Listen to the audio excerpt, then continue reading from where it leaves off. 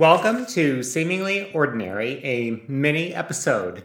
In this episode, I'd like to discuss what we just discussed 2 days ago, which was Emily Wobker's conversation about World War II. Emily, of course, taught the World War II class for a very long time, and then I took it over at a certain point, and I've been teaching it for several years. And I would also like to broaden the discussion to discuss the Cold War, and then finally to make some excellent movie and book recommendations at the end. Well, in a way, I was kind of in for the shock of my life when I started to teach World War II and the Cold War class. I was a child of the 80s, and I thought that I knew all about the Cold War, but in researching the class, I found out maybe 70% of what I would end up teaching were things that I didn't know before I started teaching. And what I uncovered was very, very dark and disturbing. And similar things happened with the World War II class. I think to a certain degree, I'm like everybody else. You just kind of think, hey, I know all about World War II. After all, who has not seen 20, 30, 40, 50 World War II movies? Who does not think that they know absolutely everything about Hitler and the Nazis? Well, when I started digging into things, I found out that there were tons of things that I didn't know. Well, I don't want to go into every last little thing because this podcast then would be 500 episodes long as I go through the entire history of World War II and the Cold War. Let me just say instead that World War II did not exactly have the happy ending that I think I was taught when I was in school. What happened at the end of World War II was, I think you get about 1/2 of a happy ending, or maybe 1/3 of a happy ending. Here's the happy ending part. Nazi Germany is defeated. Imperialistic Japan is defeated. Mussolini loses control of Italy. The West becomes a free place again. France, Spain, Italy, West Germany, Britain, they all have freedom, they have democracy, and that's good. So democracy is verified, at least in the West, as being a wonderful system, a great system. We can vote, we have civil liberties, we have freedom of speech, freedom of religion, freedom of assembly. We can say and do what we want to do as long as we respect the rights of others. It's great. West Germany and Japan become prosperous, happy democracies as well, with voting, rights for women, all of the civil liberties that I just mentioned. All of that is fantastic. What does not get said is that something like 1/2 to 2/3 of the world ends up in prison. The Soviet Union becomes a massive prison. 4 years later, China becomes a massive prison. And that is nearly 1 billion human beings at the time, 1.4 billion now. North Korea becomes a prison. North Vietnam becomes a prison. Eventually Cuba and many, many other countries. It's very, very shocking to me because of the things that happened. Whenever people think about concentration camps or death factories like Auschwitz, they think of the Nazis, of course, but what they don't think about is the Soviet Union, how the Soviet Union had invented pretty much most of these things before the Nazis even got started. Hitler learned an awful lot from Joseph Stalin, and then Mao, in turn, also learned from Stalin. What you see in all of these communist countries, and I mean all of them, is you see 9 really terrible things. The first of which is the end to civil liberties. People lose their freedom of speech. People can get arrested for saying the wrong things. People lose their freedom of religion. We can't have religion because religion is an alternative value system to communism. Communism was meant to provide everybody with a brand new set of morals and ethics. Religion was competition for that, and so it could not be allowed unless it served communism, which it very seldom did. So you would lose your freedom of religion, your freedom of speech, but you would also lose your freedom of assembly. In the Soviet Union, they often set up the apartments where the residents actually had a hard time talking to each other. You had a very hard time. You were isolated from people. They really kind of wanted people's life to be work and then go home and be isolated. Now, the ultimate effect of this by the 1980s was there was rampant alcoholism in the Soviet Union. People were basically in the process of destroying themselves because they had been so beaten down. So loss of freedom of speech, religion, and assembly. Of course, there's no right to have a gun because they do not want you to defend yourself in any way, shape, or form. And then the last one I think I'll mention on civil liberties is you had no right to leave. If you were in the Soviet Union and if you hated it and if you wanted to leave the country, there was literally no other country that you were ever allowed to go to. The Soviet Union would keep you there. East Germany was a communist country, and their philosophy was the worst thing you can do to the state, to the government, is deprive them of a worker. So therefore, if you tried to escape, you should be sent to a hard labor camp or perhaps you should be shot. Civil liberties was the first point I wanted to make. Now I'm going to talk a little bit about the secret police. Of course, the Nazis are famous for having the Gestapo, but the Soviets had the KGB, the East Germans had the Stasi, the Romanians had a very terrifying secret police. These are the people who show up maybe at 2 a.m. in your house, pull you out of bed, and then you're never heard from again. Furthermore, if any of your friends ask, hey, what happened to Joe? Well, your friends might never be heard from again, so people learn not to say anything. If you've ever read the book 1984, 1984 is very much based on the Soviet Union. You should read 1984. It's really, really good. The third component I want to mention is propaganda. In all of the communist countries, they were excellent at propaganda. There was no news media to speak of. Of course, the Nazis were famous for propaganda because Dr. Joseph Goebbels was the minister of propaganda. There are maybe 2 or 3 Nazis that are actually considered to be very sharp-minded, excellent with words, quick minds. Goebbels, unfortunately, is one of them. There is a debate among some historians as to who hated Jews more, Goebbels or Hitler. Goebbels is truly a nasty man. But every communist society had thick propaganda. The Soviet Union had a newspaper called Pravda, and Pravda, of course, stood for truth, but there was no alternative side that was ever allowed to present anything. Citizens had to learn to read between the lines all the time. If you were reading the newspaper, you knew that half of it was false. And citizens apparently got reasonably good at figuring out which parts were not just slanted, but just flat out lies. The next thing that I want to bring up, I believe it is the fourth thing, is the cult of personality phenomena. Now, the cult of personality is where we have to take the leader and somehow turn him into a god with a small g. It's not just enough that this person is in charge of the country. They essentially wind up needing to be worshipped. If you go to a search engine and type in images of, say, Joseph Stalin, you'll see all of these beatific images where he's with children, where he's gazing into the future, where he's meeting with the workers. They make him look like a kind grandfather. Of course, he was anything but.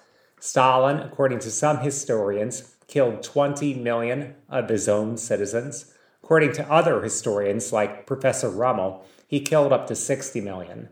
I don't think we are ever going to know the correct numbers because it isn't exactly like they wanted to publicize this information to the world. They were very good at burying this information. Hitler, of course, also created a cult of personality. Now, technically, he's not a communist. He hated the communists. Hitler's Nazi party stood for the National Socialists. Next, I would like to discuss famines. Every single one of these countries has famines.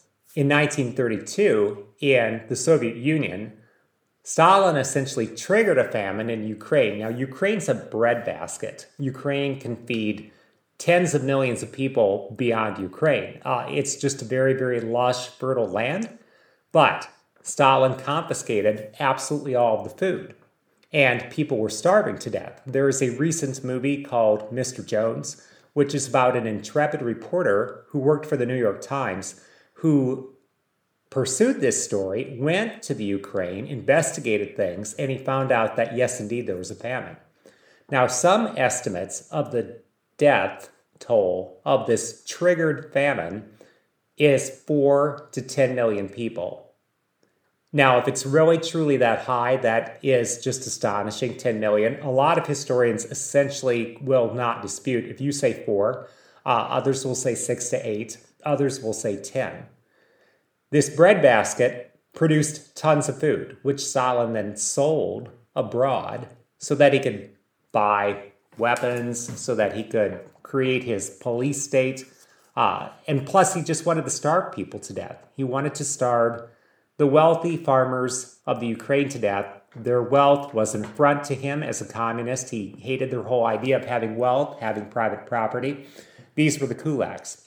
Now, the thing is, the kulaks started off, I think, as property owners. So anybody with property was a kulak. And then once we ran out of property owners, then it was anybody who had a machine that had a motor. So if you had, I don't know, a tractor or some sort of device that had a motor, then suddenly you were considered to be the wealthy, you were the kulaks. Then I think once they were through getting rid of all of the people who had a motor, then they were down to the people who had tools. And on it went. On and on and on it went. There are reports of cannibalism in some of these places with the famines going on in Ukraine in the 30s, for sure. There are reports of this. Let me move on to the economy. The economy in all of these countries, of course, is against private property, against any form of wealth accumulation, in favor of central planning. The planning is done by the government, it is done from the top down. Now, it's kind of a cliche, it's kind of a joke. In the Soviet Union, they used to say, they pretend to pay us and we pretend to work. That was, I guess, a popular joke. You can say many, many more things about the economies of these places, but they tended to stagnate. The economy under Stalin did maybe reasonably well up until about 1952-53. Stalin, of course, died in 53. Khrushchev took over. And then immediately they recognized that they had dire trouble, that they were a very poor country. They had more than one famine. The people were terrorized. And how to get them to produce. This was a perennial problem. And indeed, it appears that the economy of the Soviet Union over the next 35 years or so mostly shrank. You can basically get some work out of people in forced labor camps, which I will discuss next. Another trait of these dictatorships are gulags, or concentration camps, or forced labor camps. So there was an author, Alexander Solzhenitsyn, who wrote a book that sold, I believe, more copies than Harry Potter. I'm not kidding. It was called The Gulag Archipelago. And it was published in the 70s. And an archipelago is a chain of islands. And so if you look at a map of the Soviet Union, there were hundreds of little red dots all over it. And this was the chain of islands to which Solzhenitsyn was referring. These were the gulags. These were the forced labor camps. This is how Stalin and others were going to build up their country. Now, to get sent to prison, oftentimes you basically had to do nothing and just be suspected, and you would get sent off to prison. Some of the stories are so ridiculous, they're hard to believe. There's one story where soldiers would come back from World War II. They had fought and bled to defend Mother Russia against the Nazis, and they were victorious. They came back home, but instead of getting a hero's welcome, Stalin would send them to the Gulag for 10 to 25 years of harsh physical labor.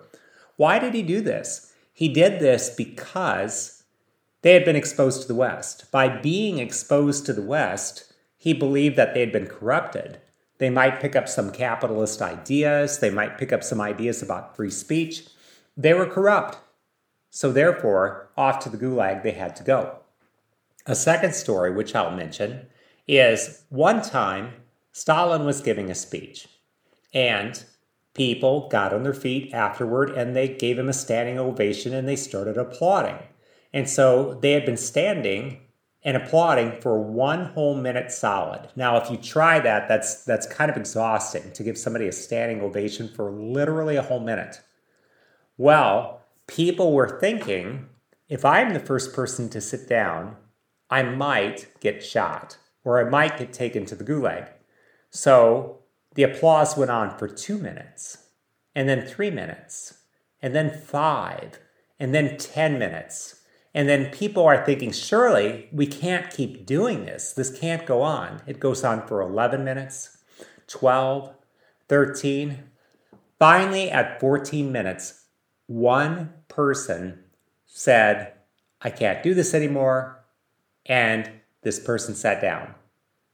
Well, this person was apprehended and sent off to the gulag as a warning to everybody else. Thereafter, everybody learned, don't be the first person to sit down.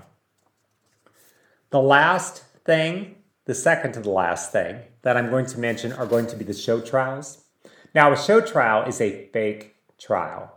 There is a novel called Darkness at Noon, which a Hollywood screenwriter, Dalton Trumbo, did his best to suppress. It was based on a best-selling book of the same name, Darkness at Noon.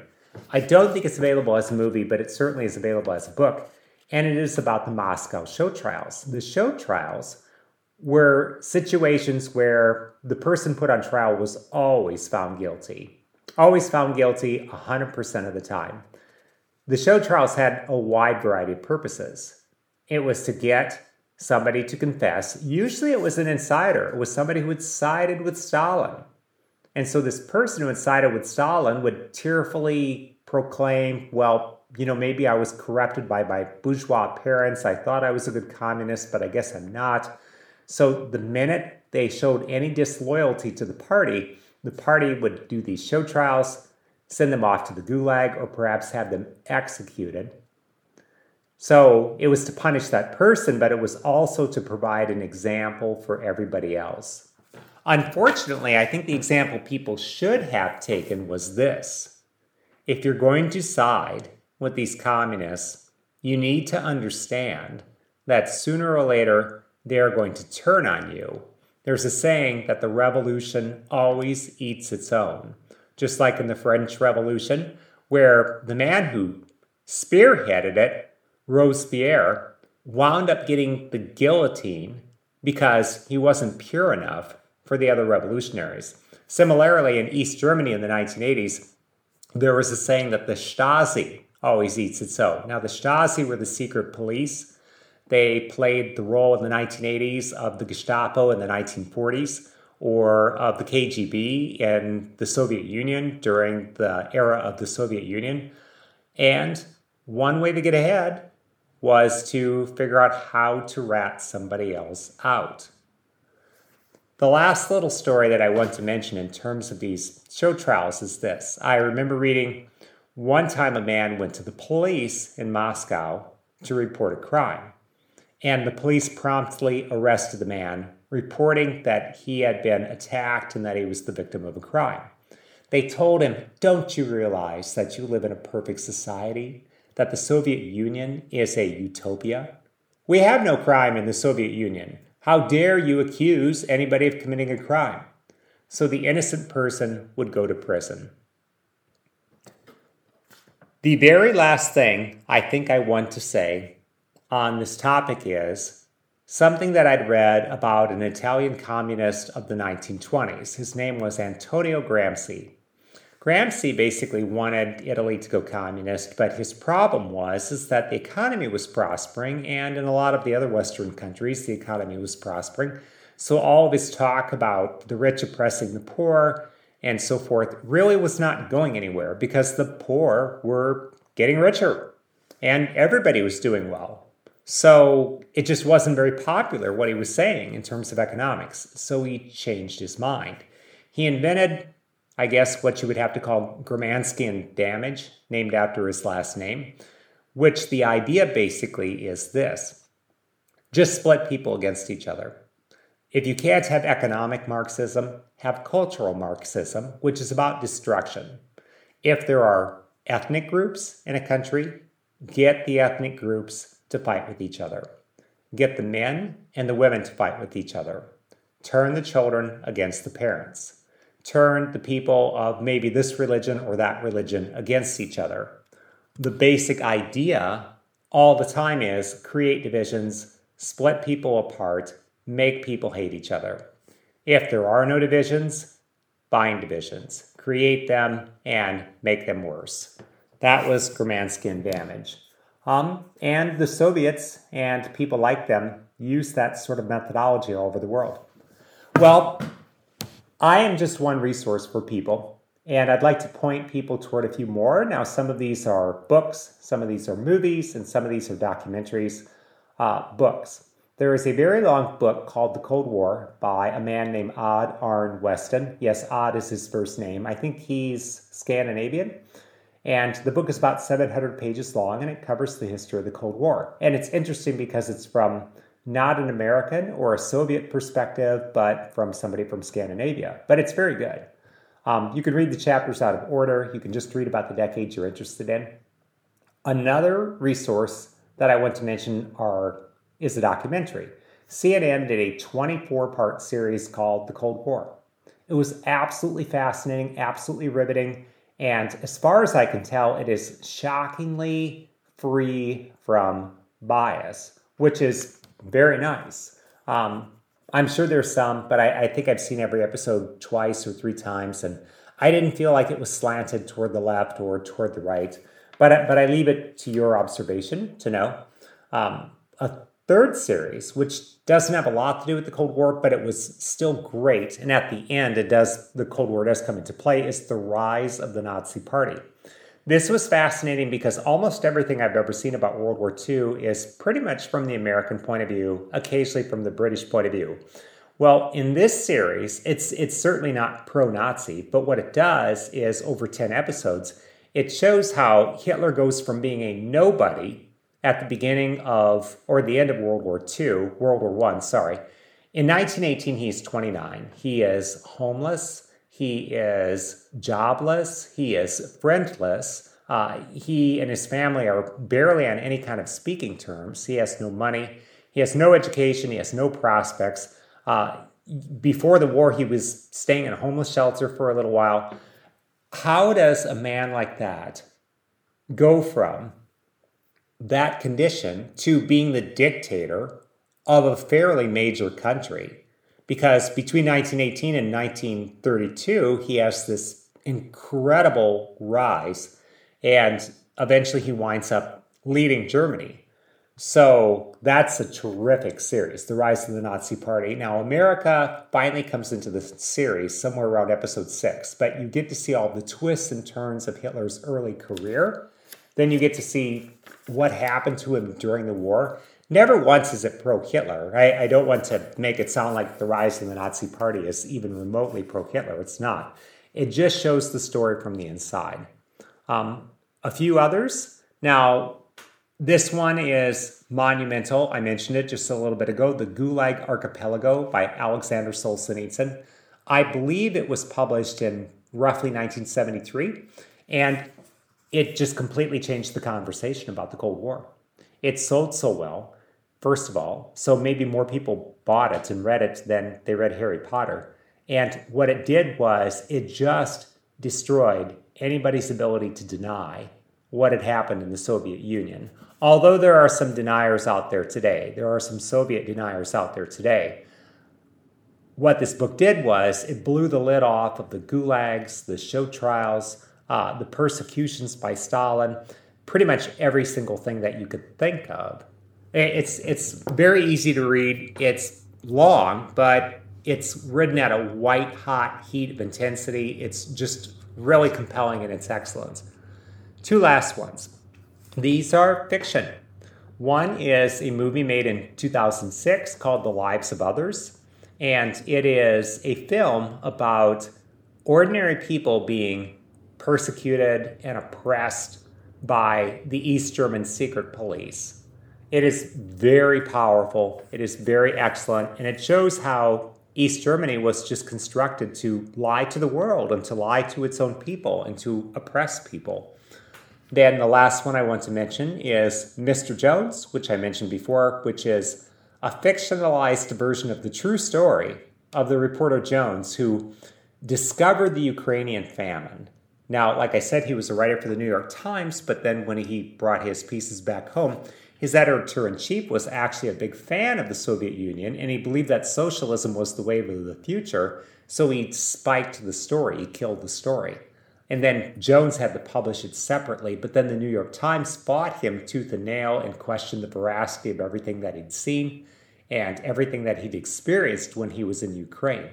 That is also a very good movie. Some of these are just a little tough to watch.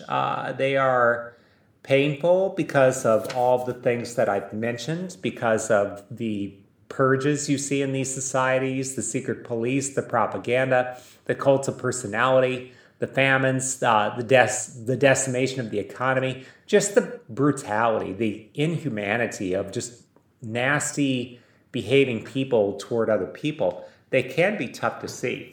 But ultimately, I want to thank Emily for her time.